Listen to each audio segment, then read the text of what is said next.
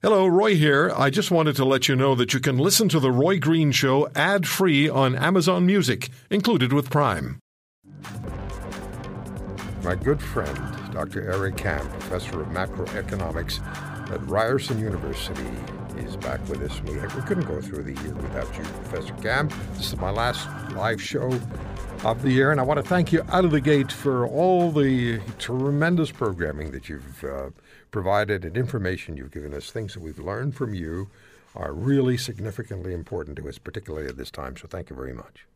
You know, Roy, I've told everybody, and I make no secret of it, I love being on with you. I love hearing from the listeners, whether they are complimentary or not. And if teaching is the thing that I love to do most in this profession, being on with you on Sundays or Saturdays would be number two. I consider it an honor, and I really appreciate it. Well, thank you. And as far as your students are concerned, I've checked how they feel about you online, and you are a tremendous favorite with your students. They really like you a lot. Well, thank you very much, but I have to tell you the truth. They're well remunerated to say that, so it really doesn't.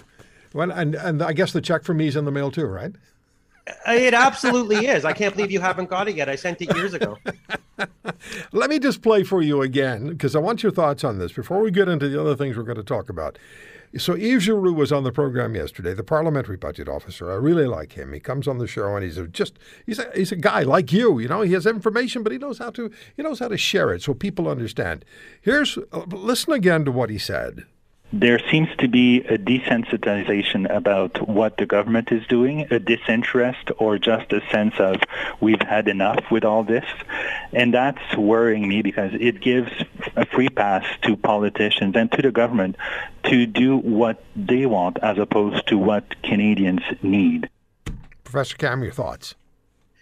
Well, I'm glad that you replayed that for anybody who didn't hear Mr. Giroux, but I did, as I always do, and he is a wise man. Whether he talked about desensitization in terms of deficits and debts, or he talks about a complete lack of transparency, he's right on both parts. It seems the government, in a lot of ways, has kind of, well, for lack of a better word, given up. I'm not really sure that they understand the mandate and the challenge ahead of them. And right now is one of the rare times that I sit before you where it is a little bit fuzzy. I mean, I blame the government for the same reasons that Mr. Giroux does, but sometimes things aren't as clear as they should be. And this week, thanks to Omicron, we really have two very different competing forces, Roy. And so I'd like to sort of illustrate them for you.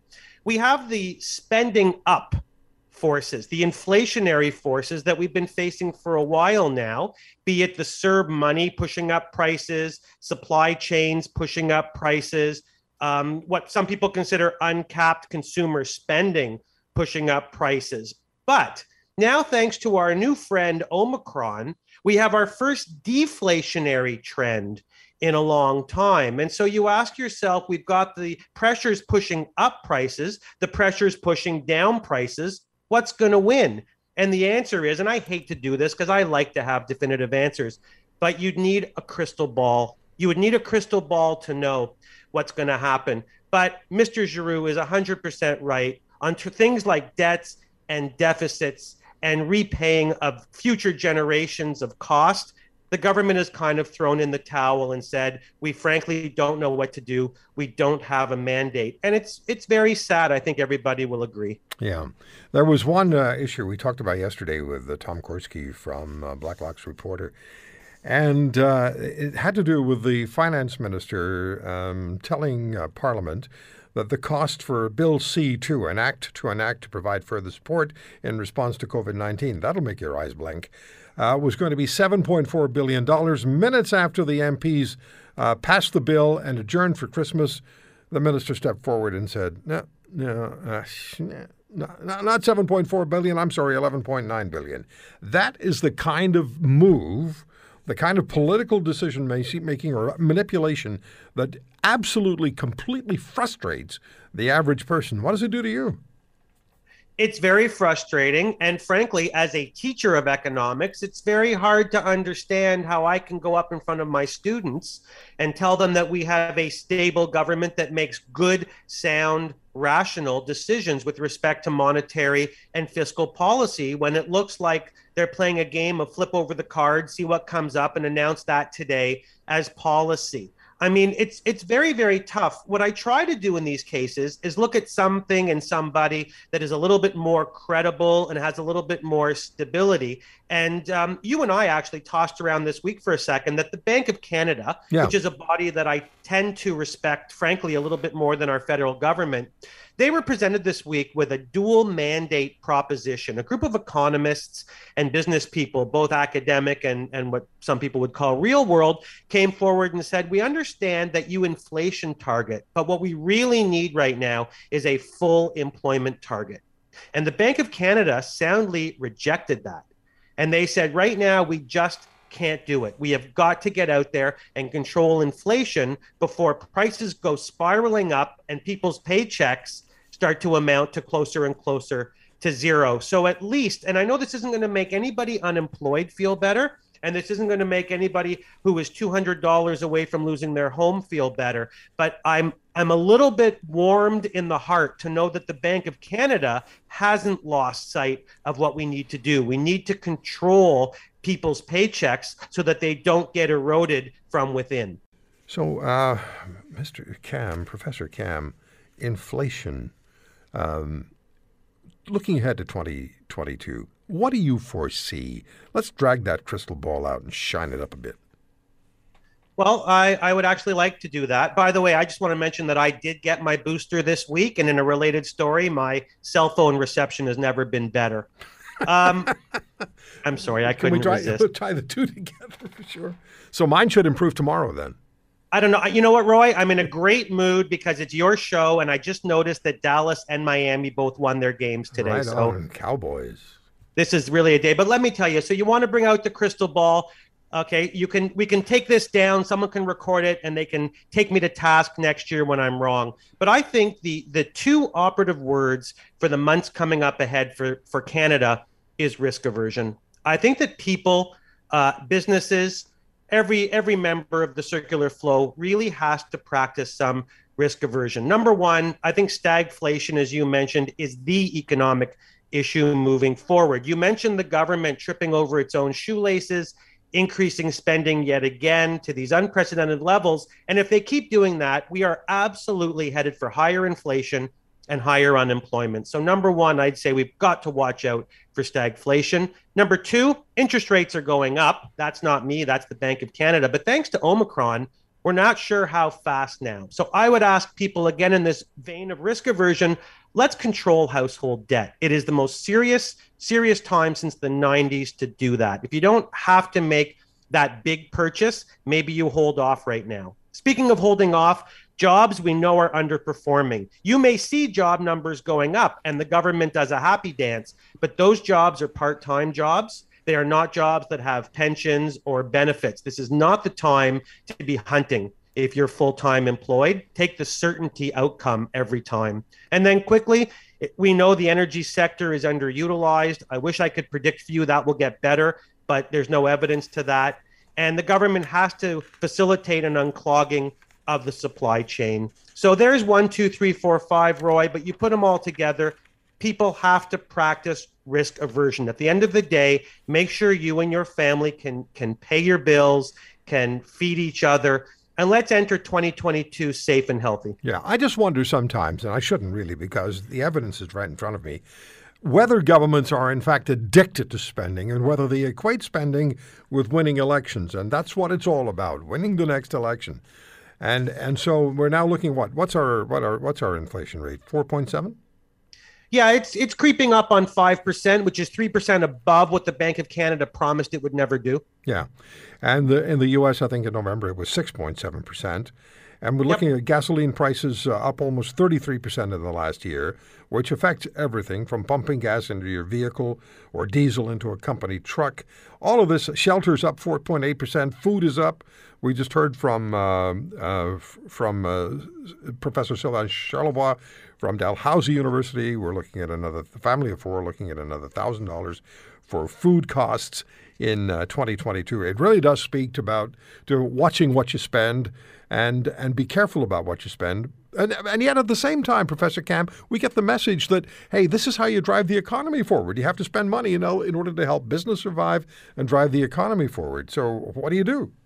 You have to spend money, Roy, if you have the money to spend. You can't be foolish. We know that we are not all equal. We're not just a homogeneous lump of people that have same incomes and same spending we're different. We are different people. People that can spend will spend. Wealthy people will spend. I'm not talking about those people. I'm trying to make the world a little bit of a better place, Roy, through this thing we call economics. And I'm telling people that if they are close to the margin, then they've got to be prudent. They've got to practice risk aversion, and they've got to keep money back for such an emergency now, Roy, an emergency like filling up your car or going shopping at the grocery store. Yeah, I tell you, I was shocked when I read that email. So, borrowed every nickel that this individual could to buy the home. And then now I can't afford to put tires on my truck. I thought, yeah, but, you should be thinking about that.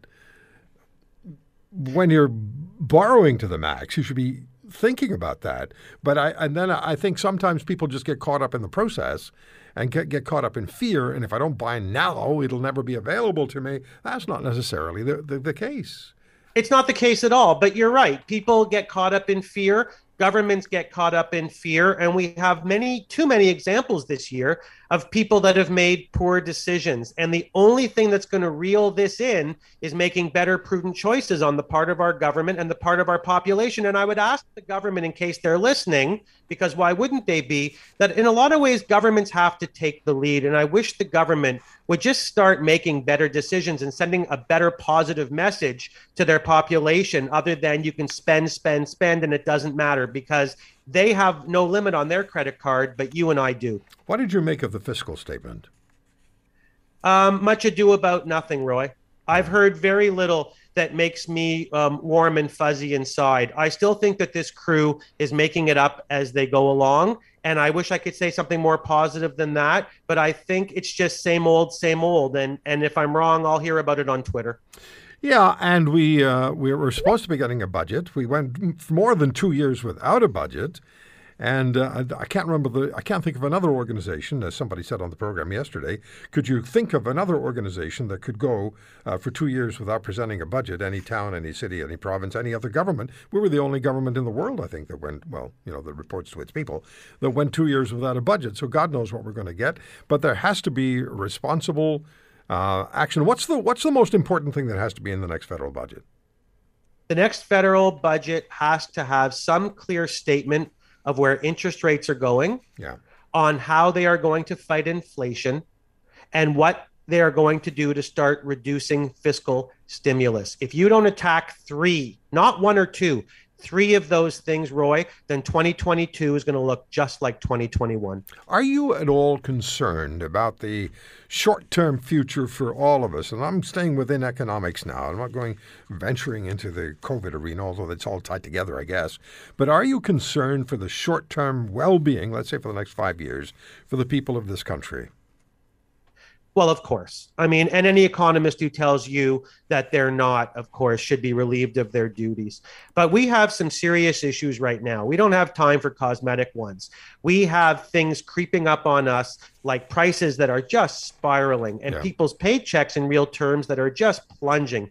And we can't leave these things alone. The government thinks at times that they can just make an announcement and walk away and let's see what happens. But the last time that we did that in the 1990s, see what happens, gave us 20% interest rates and people walking away from houses. So I'm very concerned. I'm always concerned about the population. Economics is a social science. And I think that's why I led today, and I'll conclude today with please be risk averse at this time. Email from Lynn. I really like Professor Kam. He's so sensible and very nice too. Well, that's Roy. I really like Lynn. So it goes both ways. You're something else. So the most important factor, we have about 30 seconds here. The most important thing that has to happen for us to have some sort of appropriate alignment fiscally, economically in 2022 has to be what? Price control.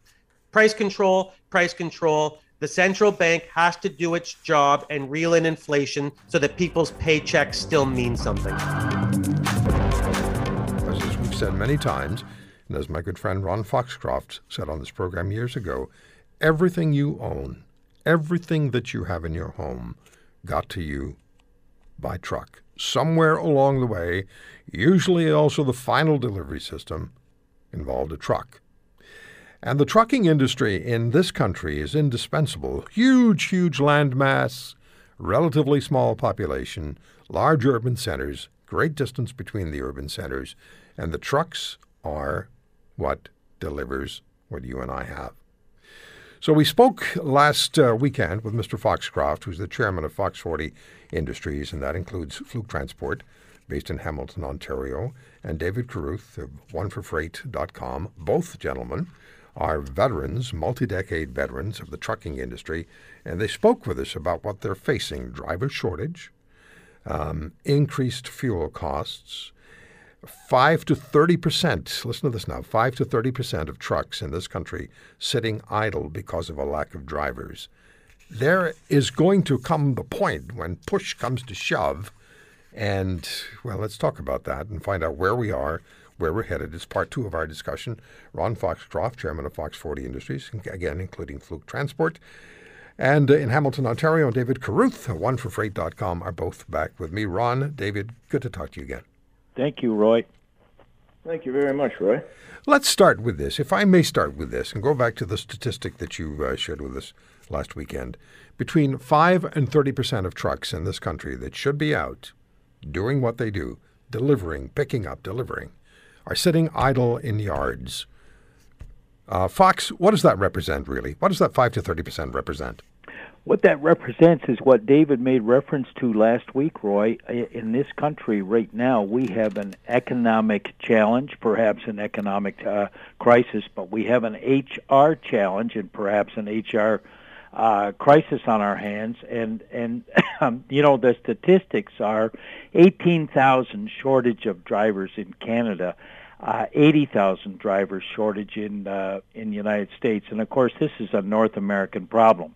It's basically in reference to the economic challenge, Roy, because trucks are sitting and trucking companies cannot put drivers into trucks to move the freight. It puts the costs of goods up. It's basically, it costs more to operate a trucking company or a truck, which in turn has to be passed along to the consumer. So, Roy, your listeners, when they go to pick up their material, the grocery store, the big box store, and so on, let's face it, in 2022, they're going to see large increases in basic consumer products. Okay. David, that 5 to 30%, does that, of trucks sitting idle, does that also represent 5 to 30% of consumer goods not moving?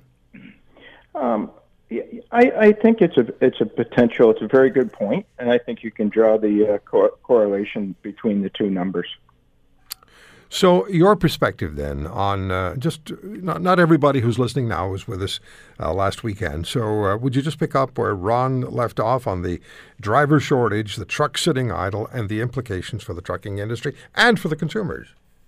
Well, what it will do is it puts the decision for the most part in the hands of the trucking companies as to what freight moves and what freight doesn't move. If you don't have enough trucks to move all of the goods that are out there, then you have to make a decision as trucking companies at whose freight you move and whose freight you don't. Yeah, you said that last weekend as well. And that really becomes then an arbitrary decision. It's like triaging who gets what. Ron, when it comes to these drivers, 18,000, that's a big number in this country, 80,000 in the United States. How do you counteract that? And particularly when we know drivers are saying, look, if there's going to be a mandate, a vaccine mandate for cross-border truckers, a significant number, you know better than I, how many are saying, in that case, I'm walking away. That's exactly right, Roy. And basically, drivers now, it's a good job. It's a good career. It's a well-paying job. But drivers now can be, using a sport term, they can be free agents because everybody in the trucking business are looking for drivers. Now, one of your listeners, and I have to make reference to this, sent us a correspondence after the show and said, I'm qualified, I have a driver's abstract, and I'm ready to go, and I can't get hired by a trucking company because, quote, I don't have any experience. Roy, in David's company, in many companies, and in our companies, we have what's known as a driver coach trainer. So if someone comes in with a clean abstract, all the references check out, we provide him with training, a coach, an opportunity. The other criticism of our industry is it costs upwards of $9,000 to $15,000 to go to truck driver school. In our company, and I'll let David talk about his company, we have a program where if you work with us for a period of time, we have a program in place where you will be reimbursed for your training. So if somebody is looking for a steady job, an interesting career, basically a steady job, a paycheck every Thursday afternoon, there's an opportunity in the trucking industry, and it shouldn't be a deterrent if all things are equal, your abstract and your references, because so many of the reputable trucking companies have what they call a trainer or a coach to welcome people into our industry. The other thing, and if I could just very quickly talk about this, we need a marketing and communication program to come to us from the government to do a public relations program on our industry and attract people for jobs within the trucking industry. Yeah, but I've heard from politicians, and not necessarily in the immediate past, but in the last few years, I heard federal politicians say, well, the trucking industry is all going to be changing, that a truck driver is not a long career, blah, blah, blah, blah, blah. And I thought, that is not going to help anybody, because as long as we have items, as long as we have roads, we have goods to move, trucks are going to be on those roads. And it just seemed like a very unwise statement. David, what about your company? If somebody comes to you with not a great deal of experience, but they have they're licensed, what happens?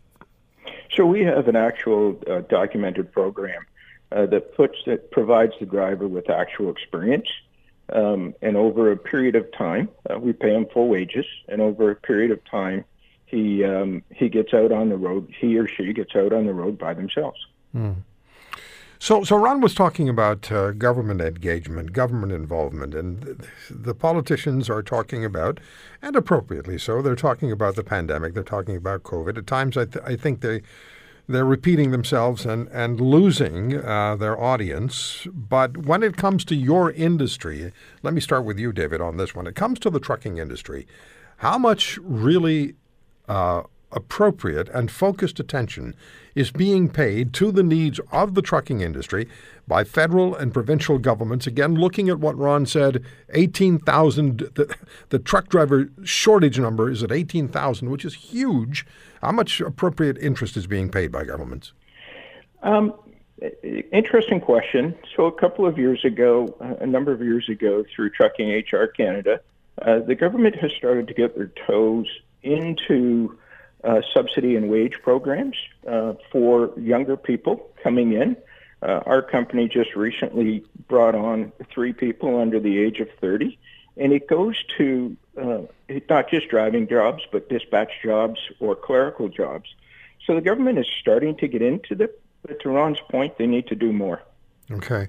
And Ron, when it comes to truck drivers, David just talked about 3 drivers coming in at the age of 30. The opposite, the contrast to that is that truckers are, I think, the majority, over the age of 55 and retiring faster than the general population, which is another problem. That's exactly right, but I want to make a point here and give kudos to the insurance companies. I've been in this business for several decades. When I first got into this business, the insurance company had a mandate that they did not want us to hire anybody under the age of 25. Roy, that's gone away. That has gone away. They've jumped in and they've recognized the crisis that we're in. I don't know how much time we have to talk here, Roy, but one of the other problems, there's a crisis in moving more freight because in the last several decades, we've been very comfortable depending on goods and services coming from offshore, from another continent. And we haven't had what's known as pandemic fatigue that we've had to deal with. So in decades, we're very comfortable. Everything's coming from another continent, and it comes into Canada, and we move it at a regular scheduled rate. Well, the pandemic has really changed that, Roy, because now it's very difficult to get goods and services from another continent. And if you recall, last March for about 6 weeks, companies basically stopped making inventory, stopped building inventory. Yeah. And when they resumed, suddenly there was not an employment pool to draw from. Mm-hmm. Yeah. So what I'd like to do, if I could, Ron and David, Ron Foxcroft, David Kruth, if I could ask you this. What's the best case scenario, and also what's the worst case scenario? Let's start with the worst case scenario. If this situation, the current situation, continues, and should the driver shortage become more pronounced, what then? David? Well, I don't know if we have a crystal ball to predict that. It's a very interesting question. I think it's something that puts everybody in, puts the owners of the trucks, puts the drivers in a different situation, puts the lack of drivers and the lack of capacity front and center.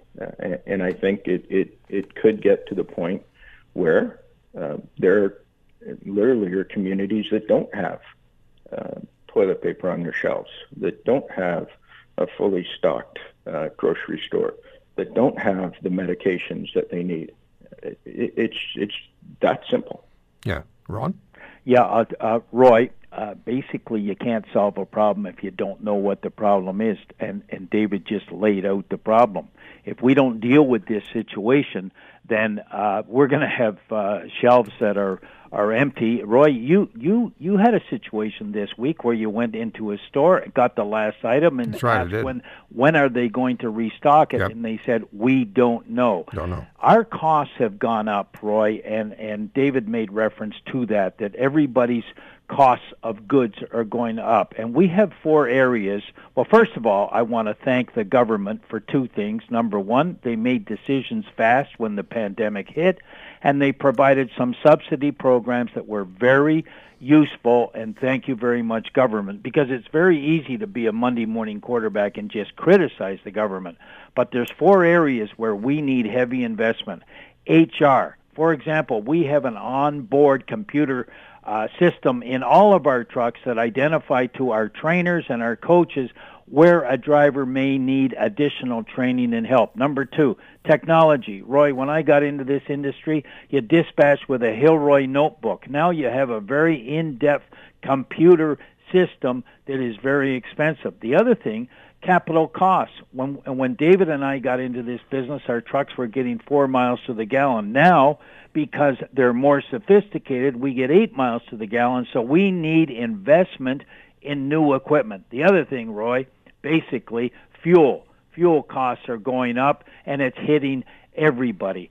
What we really need, too, is as I said earlier, a marketing and communications program that will attract people to our industry. Yeah, for sure.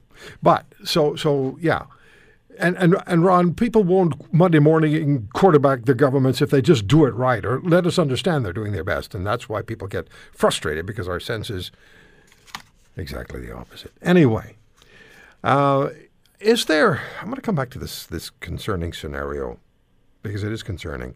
If 5 to 30% of trucks are not moving now, if that number were to increase, that would mean, I would think, that trucking firms, some would go out of business, which would just exacerbate the problem, because it doesn't necessarily follow, David, that drivers from one company would then switch to another. Maybe that's the way it would happen, but it doesn't necessarily follow. This is a very deeply concerning issue that you're facing. Yeah, so I think the immediate thing we could do is put some time between the incoming vaccination mandate and then what the federal government is talking about with federally regulated companies. Put a year down the road, and allow the supply chain to level out a little bit. So instead of the January 15th and 22nd, and then the conversations that are going on the federal level right now, put it off for a year. 80% on average, 80 to 85% of truck drivers are vaccinated. We've also done extensive work within our industry through OTA and CTA, and have shown the numbers to the government that our industry is one of the safest industries, and we don't see a lot of spread within the driving community. It's a solo career for the most part. You're in your truck by yourself. All of the shippers and consignees put really responsible COVID procedures in place when this started to keep the drivers safe, to keep their own companies safe, and it's worked. Let's get at the whole issue of sports and postponements of games in leagues. The NFL is making some changes. The NHL, the Canucks and Leafs game at the Rogers Centre in Vancouver yesterday postponed. Tonight's game against the Arizona Coyotes. That's how you're supposed to say it, Coyotes. Also postponed. The Bruins shut down until Boxing Day. The Flames shut down until December the 23rd. Florida Panthers and Colorado Avalanche on hold until December the 27th. Teams, including the Edmonton Oilers, have players and coaches testing positive, and the NHL and the NHLPA reviewing the regular season schedule because of Omicron. And over to my good friend Bob Stauffer, host of Oilers Now, Monday to Friday on 630 CHED in Edmonton. Bob, what's your view concerning what's taking place? What's going to happen, do you think? And what do you believe is the sensible approach for the NHL and the NHLPA? Well, Roy, first of all, I'm just happy that I'm back in Canada because I flew with the Oilers on Friday into Seattle. Our flight got delayed 5.5 hours. We were supposed to fly at 3. What happens in the National Hockey League is vaccinated players were to be tested 3 times a week. Unvaccinated players were supposed to be tested every day. There currently is only one unvaccinated player that I know of in the National Hockey League. That's Tyler Bertuzzi of Detroit. He never comes to play in Canada when the Red Wings make the trip upwards. So we are in a situation as traveling media, as broadcasters for the team, where we get tested before every U.S. trip the day before. But because the team had a COVID outbreak, that the team has to get tested every day instead of 3 times a week in that situation. So the more you test, the more you find. We had a situation where the outbreak started on Monday. Oilers head coach Dave Tippett, Ryan McLeod, a 22-year-old forward, tested positive for COVID. And then over the course of the last 5 days, Devin Shore, whose mother actually works in the health the health industry, followed up by Ryan Nugent-Hopkins, Duncan Keith. And then while we were down in Seattle Saturday morning, we got tested. Jesse Puljujärvi. For Canadians, there's some flexibility in getting them back into Canada, especially in Seattle. You can drive back across the border and quarantine in Canada. For European players, it's a bit of a headache. So people need to understand that they're listening to the show right now, Roy. Like, the NHL players are basically at this time being tested every single day. To put things in perspective, U Sports, and I used to be an SID at the University of Alberta, they don't get tested unless somebody gets sick. So they've been playing all fall without regular testing. The Western Hockey League will be testing coming out. They're in their Christmas break now. They will be testing coming out of the Christmas break, but they have not been testing because testing costs a lot of money. So the NHL is basically at a standard that, off the top of my head, Roy, you might know better than me, but I don't know too many other industries that are testing that regularly. No. And as we've seen with Omicron, trucking, maybe. Based upon the the initial findings in places like South Africa, it's highly transmissible, but doesn't have the same effect, especially given the fact that everybody is vaccinated. So to me, it's really frustrating because the only people that seem to get empowered by this, Alberta has just under 15% of the population, 12 plus, that's currently unvaccinated. And they're the ones that are sitting there going, well, see, these fit, healthy hockey players are still testing positive for COVID. Of course, the severity of the illness is barely even, for a lot of the players, they're completely asymptomatic right now. Calgary obviously had a massive outbreak, but their guys were all, relatively speaking, quite healthy. And so people ignore the stats. And Alberta's health website is terrific. If you're 50 to 59 listening right now, saying, Ontario, I want you to think about something, you're 122 times more likely over the last 4 months to end up in ICU in the province of Alberta if you're unvaccinated versus vaccinated. 122 times more likely. There's something like 3.68 cases per 100,000 for vaccinated Albertans in ICU, 50 to 59, and there's over 450. Yeah. So Bob, what makes sense from the professional hockey player's perspective, from your perspective? Well, you travel with the team, so we have these teams that are postponing their games, or they're forced to postpone December 26th to December 23rd, December 27th. We know the teams. In the National Football League, they've now decided, they've got a couple of game delays to Monday and Tuesday.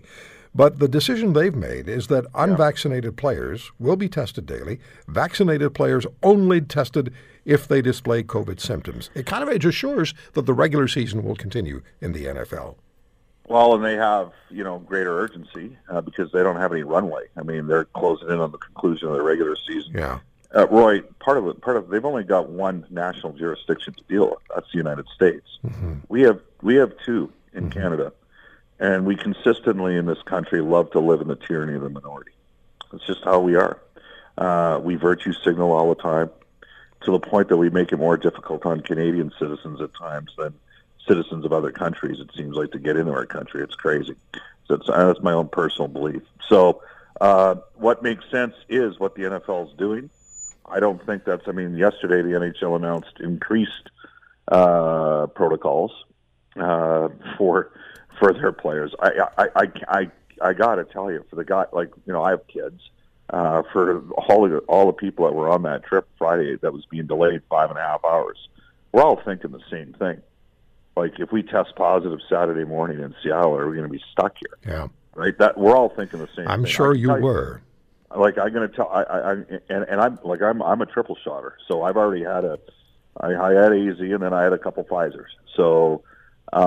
I will tell you that Anaheim is, in theory, supposed to come to Edmonton, so they have to cross the border into Canada. The border is a big issue.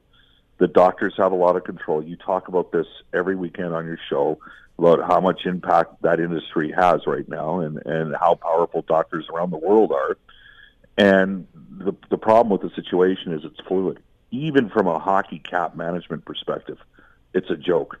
I mean, they should be putting the players that are in COVID protocol basically in something similar to LTIR, but they don't do that. So teams that are up against the cap, and we had a flat cap because of the pandemic, teams that are up against the cap are having to play understaffed right now, undermanned. It's just, and so it ruins, to me, a degree of the integrity of the game because they haven't been fluid enough in terms of reading and reacting to the situation, changing the rules of it. It's nuts. Bottom line here is there's a distinct possibility we could be shut down by Monday. That is a distinct possibility. And that's tomorrow. But the NFL model that's the model that needs to be followed. I agree. The NFL, they're doing it correctly. Right. And we'll see. I mean, the evidence will be in front of us in fairly quick order as far as the NFL is concerned. Let me just throw the one other question at you. We have about a minute here. What about the whole issue of, because we have two borders, as you say, Canada and the United States with the NHL, but now we're going to inject Beijing into the mix and the Olympic Games there with players from the National Hockey League from numerous countries, perhaps descending on Beijing. What's your thought on sending the NHL players to the Olympics? The Russians want to go, right? They're going to want to go. Everybody else is going to. I mean, there's no. It's a once in a life. I know somebody that couldn't go to the 1980 Olympics because of the U.S.-led boycott, right? Russia because of Afghanistan. So, and they hated the United States forever after that because they let it. What it proved. So we won't get into the geopolitical discussion and China's human rights record. Players don't worry about that. They want to play. But because of COVID, because they don't even know what the rules are going to be. It could be 3 to 5 weeks out. Distinct possibility that other than Russian players, between you and me at this stage of the game, I don't think it's going to happen. That window, that 3-week window during the season, that's going to be the runway to make up the games. But again, by the end of today, the NHL may decide we're going to shut down for the rest of the Christmas break and maybe not start up again until January 1st. Yeah, that's January my feeling. 1st is a big deal in the States because they've got that outdoor classic, that winter classic. Right. And that's a big launch point for TNT. It is time for our final live segment for 2021 on this program. The next 2 weekends you'll hear best of shows. But I could think of no better way of concluding the year than calling on Catherine Swift at Working CDNs, Working Canadians, Linda Leatherdale, Vice President of Cambria, Canada, financial consultant advisor, former money editor of the Toronto Sun, Michelle Simpson, former Liberal Member of Parliament and seatmate to Justin Trudeau during question period when they were both in opposition. So it's our Beauties and the Beast year-ender. Beauties, how are you all? Hey, Roy, we're great. Absolutely. Speak for yourself. I'm sick. Oh, What's no. up? What's up? What's going on? What's going on, Catherine? I'm going for my COVID test tomorrow morning. Oh, really? I'm quite sick. Oh, my. Oh, no. So we'll see. I'm not terribly sick, but it's something going on there. Yeah, Please let us know. I will. Thank you. I'll be letting everybody know that I've seen in person for the last week or so, I'll tell you. Oh, no. Yeah, I can hear a little bit in your voice. I hope you're I'm gonna be okay. coughing, sore throat, achy, blah, blah, all the classic symptoms, but it could just be a bug, right? I mean, I've got grandkids now, which means that you're sick half the time, just like you are when your own kids are little, right? And it is the Every cold fun- season. It is the cold season, right? Yeah. Exactly. So anyway, but I am going to get tested because, of course, my whole family's coming for Christmas, right? So if I'm sick, I better know about it. Yeah, absolutely. Good for Well, you. we hope you're okay. Well, And I'm vaxxed and boosted, by the way. So Good. for what it's worth. Well, we're pulling for you. Thank you. You know that.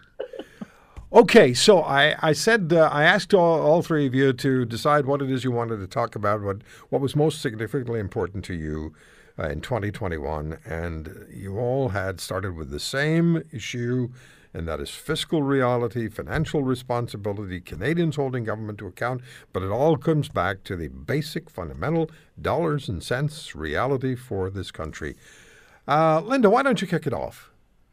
Yeah, well, I listened intently to your last guest, Roy. He was wonderful, and he actually nailed it. So I might sound like I'm repeating him, but Roy, for years on your show, we've talked about government over their heads and debt and consumers. So I pulled up some numbers from 2021, and I just thought I'd remind people that our federal and provincial net debt doubled in the last few years to over $2 trillion, which is 91.6% of economic growth. Unsustainable? I think so. Household debt in the meantime, in the third quarter, we added another $51.6 billion to our record $2.1 trillion in household debt, which is actually at 109% of GDP. And those numbers scare me. So for every disposable dollar that we have, we owe $1.77. So the fiscal reality, and now you're right, like inflation. And I listened to Dan McTagg, Roy. He's warning that these new carbon taxes are going to push up gas prices even more. But they're up 42% and they're helping to fuel inflation, food prices, you mentioned it. All of these when incomes are not growing. And now we've got the new variant. And again, poor little businesses are going to have to suffer. And so will consumers. As they say, the people that have lots of money and a guaranteed government job may not worry. But there's a lot of people that I am worried about. So I think as we head into 2022, that's got to be a reality check. Okay. And you are right. When Christine Freeland can make a mistake about the billions now she plans on spending after we've already spent $340 billion on COVID, and she can't get the numbers right. Well, I think there might have been a little bit of gamesmanship there with that 7.4 billion turning suddenly into 11 point whatever it was billion, going up 61%. Okay, let's thank Catherine for stepping up here when she's not feeling well, and I know what it feels like to to have to try to talk and think at the same time when you're not well. It's hard enough when you're feeling okay, at least for me. So, Catherine, I'm not chewing gum though, Roy. So I should be that's okay. it. That's the third part of the triangle. So, Catherine, what's the perspective that you bring to this one? Well, it's very interesting. We're all homing in on the same thing. And I listened to your interview with Yves Giroux yesterday, the parliamentary budget officer. Also, I heard the Carleton University economist and agreed with them both 100%. What we've been doing, and granted, the pandemic, extraordinary circumstances. We know government had to step up to the plate, and they did. We can criticize them because in many areas they deserve it. But generally speaking, we needed that to happen. But what we've had, I think the interesting thing is, though, this federal government and some provincial governments were in financial trouble prior to the pandemic.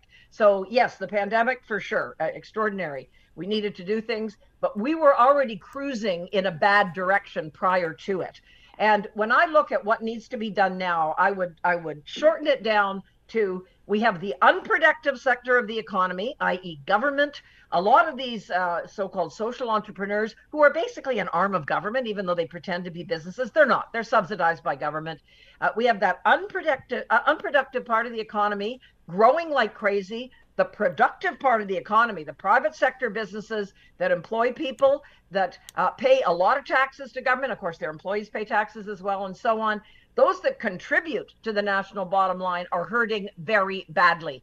And when I looked at the mandate letters that Justin Trudeau, he never writes them, let's not fool ourselves, but, that those so-called mandate letters the Prime Minister gives to all of the ministers to lay out the direction for the next little while, they were all looking at climate issues, equity issues. None of them were looking at actually creating prosperity in the productive part of the economy. And that worries me terribly. It should worry every Canadian, because if that sector, if the contributing sector isn't functioning properly, and it's badly damaged right now, then we don't have healthcare. We don't have education. We don't have social services. That's the bottom line. Government never pays for itself. It's like taking your car out with it smoking badly and the front left tire's flat. You're not going far.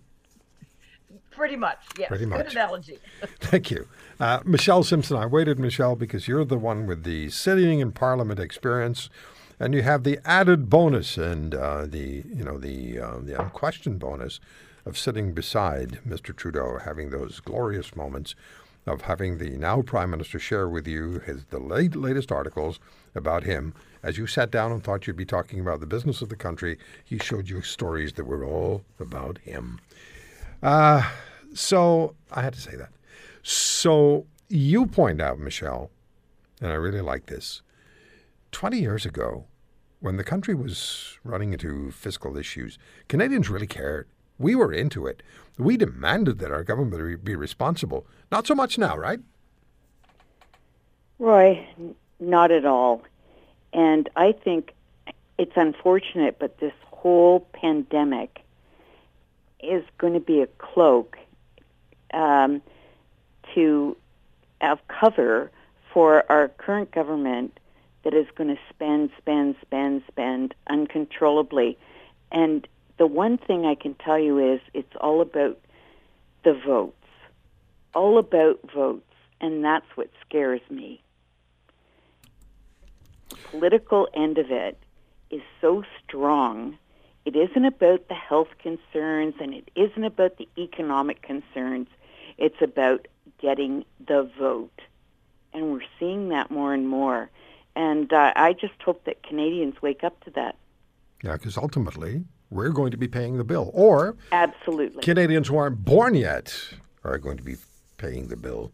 Yep. And the answer, as Michelle points out in her email to all of us earlier this week, is, of course, to just follow the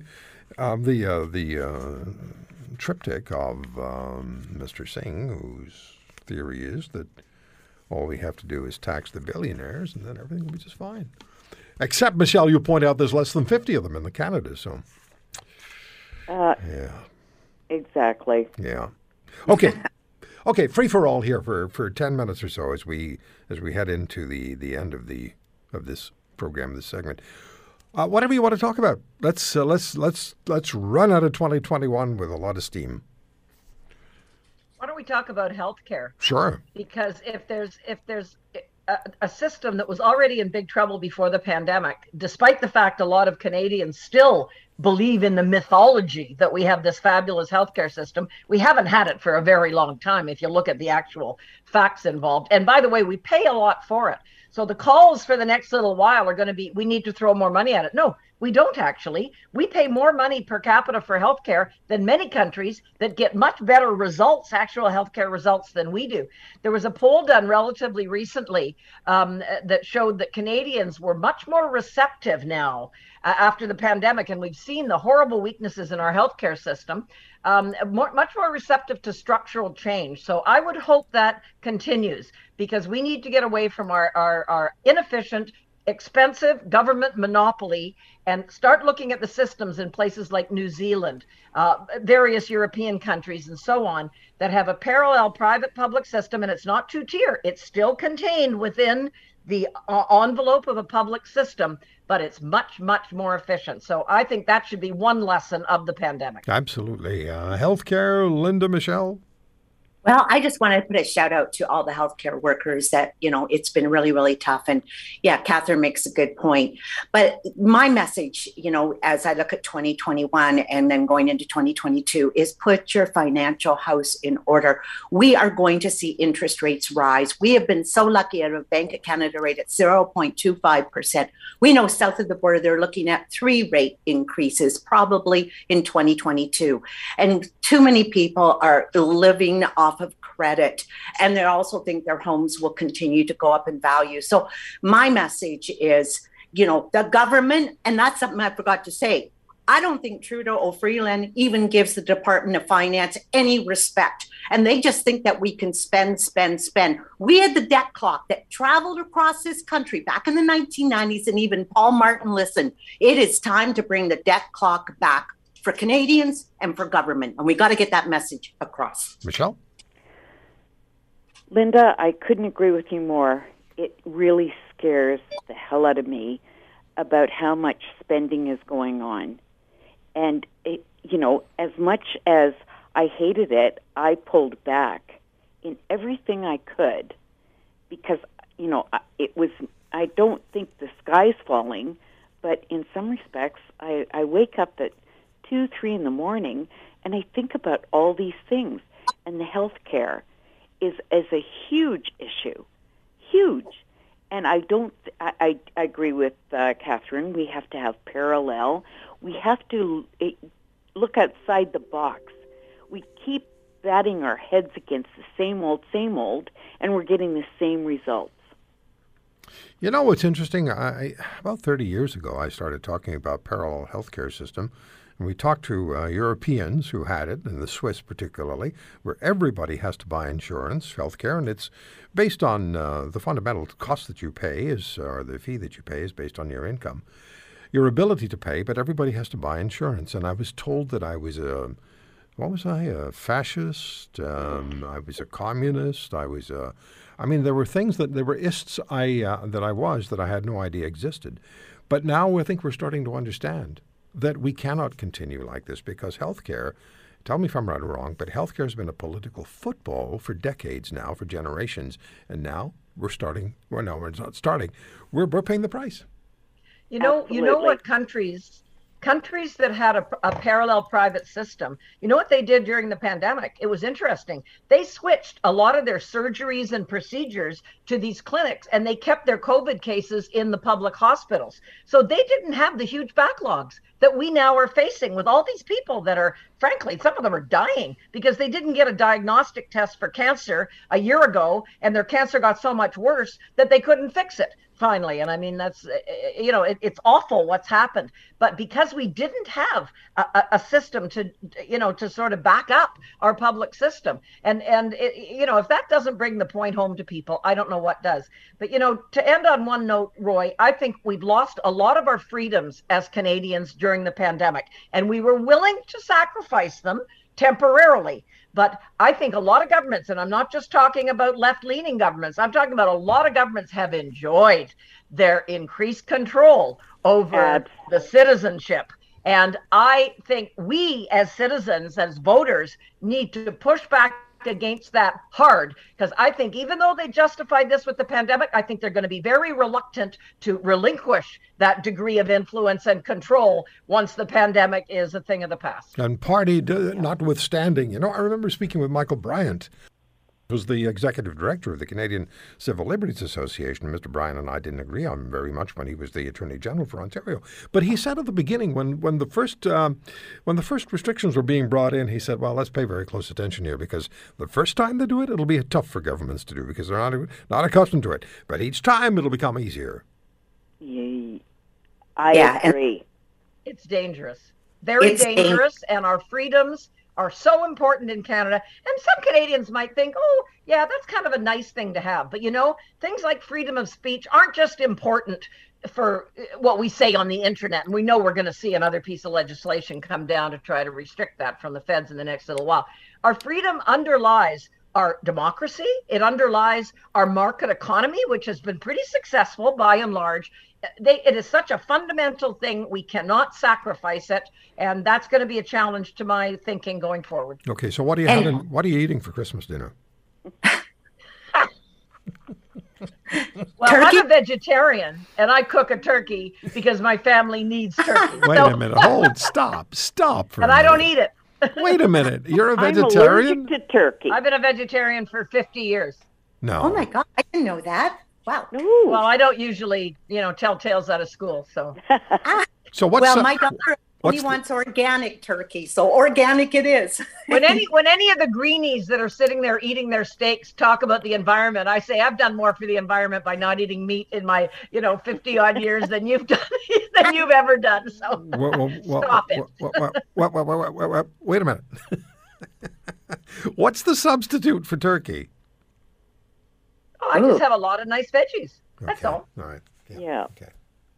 I don't eat tofu turkey or any of that jazz. No. Ooh. I hear it's terrible. I've never tried it. I had one of those burgers, eh? No.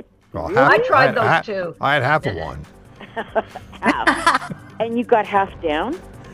No, sort of. Oh, okay. Let's just say that it was handy there was a wastebasket nearby. If you want to hear more, subscribe to The Roy Green Show on Apple Podcasts, Google Podcasts, Spotify, Stitcher, or wherever you find your favorites. And if you like what you hear, leave us a review and tell a friend. I'm Roy Green. Have a great weekend.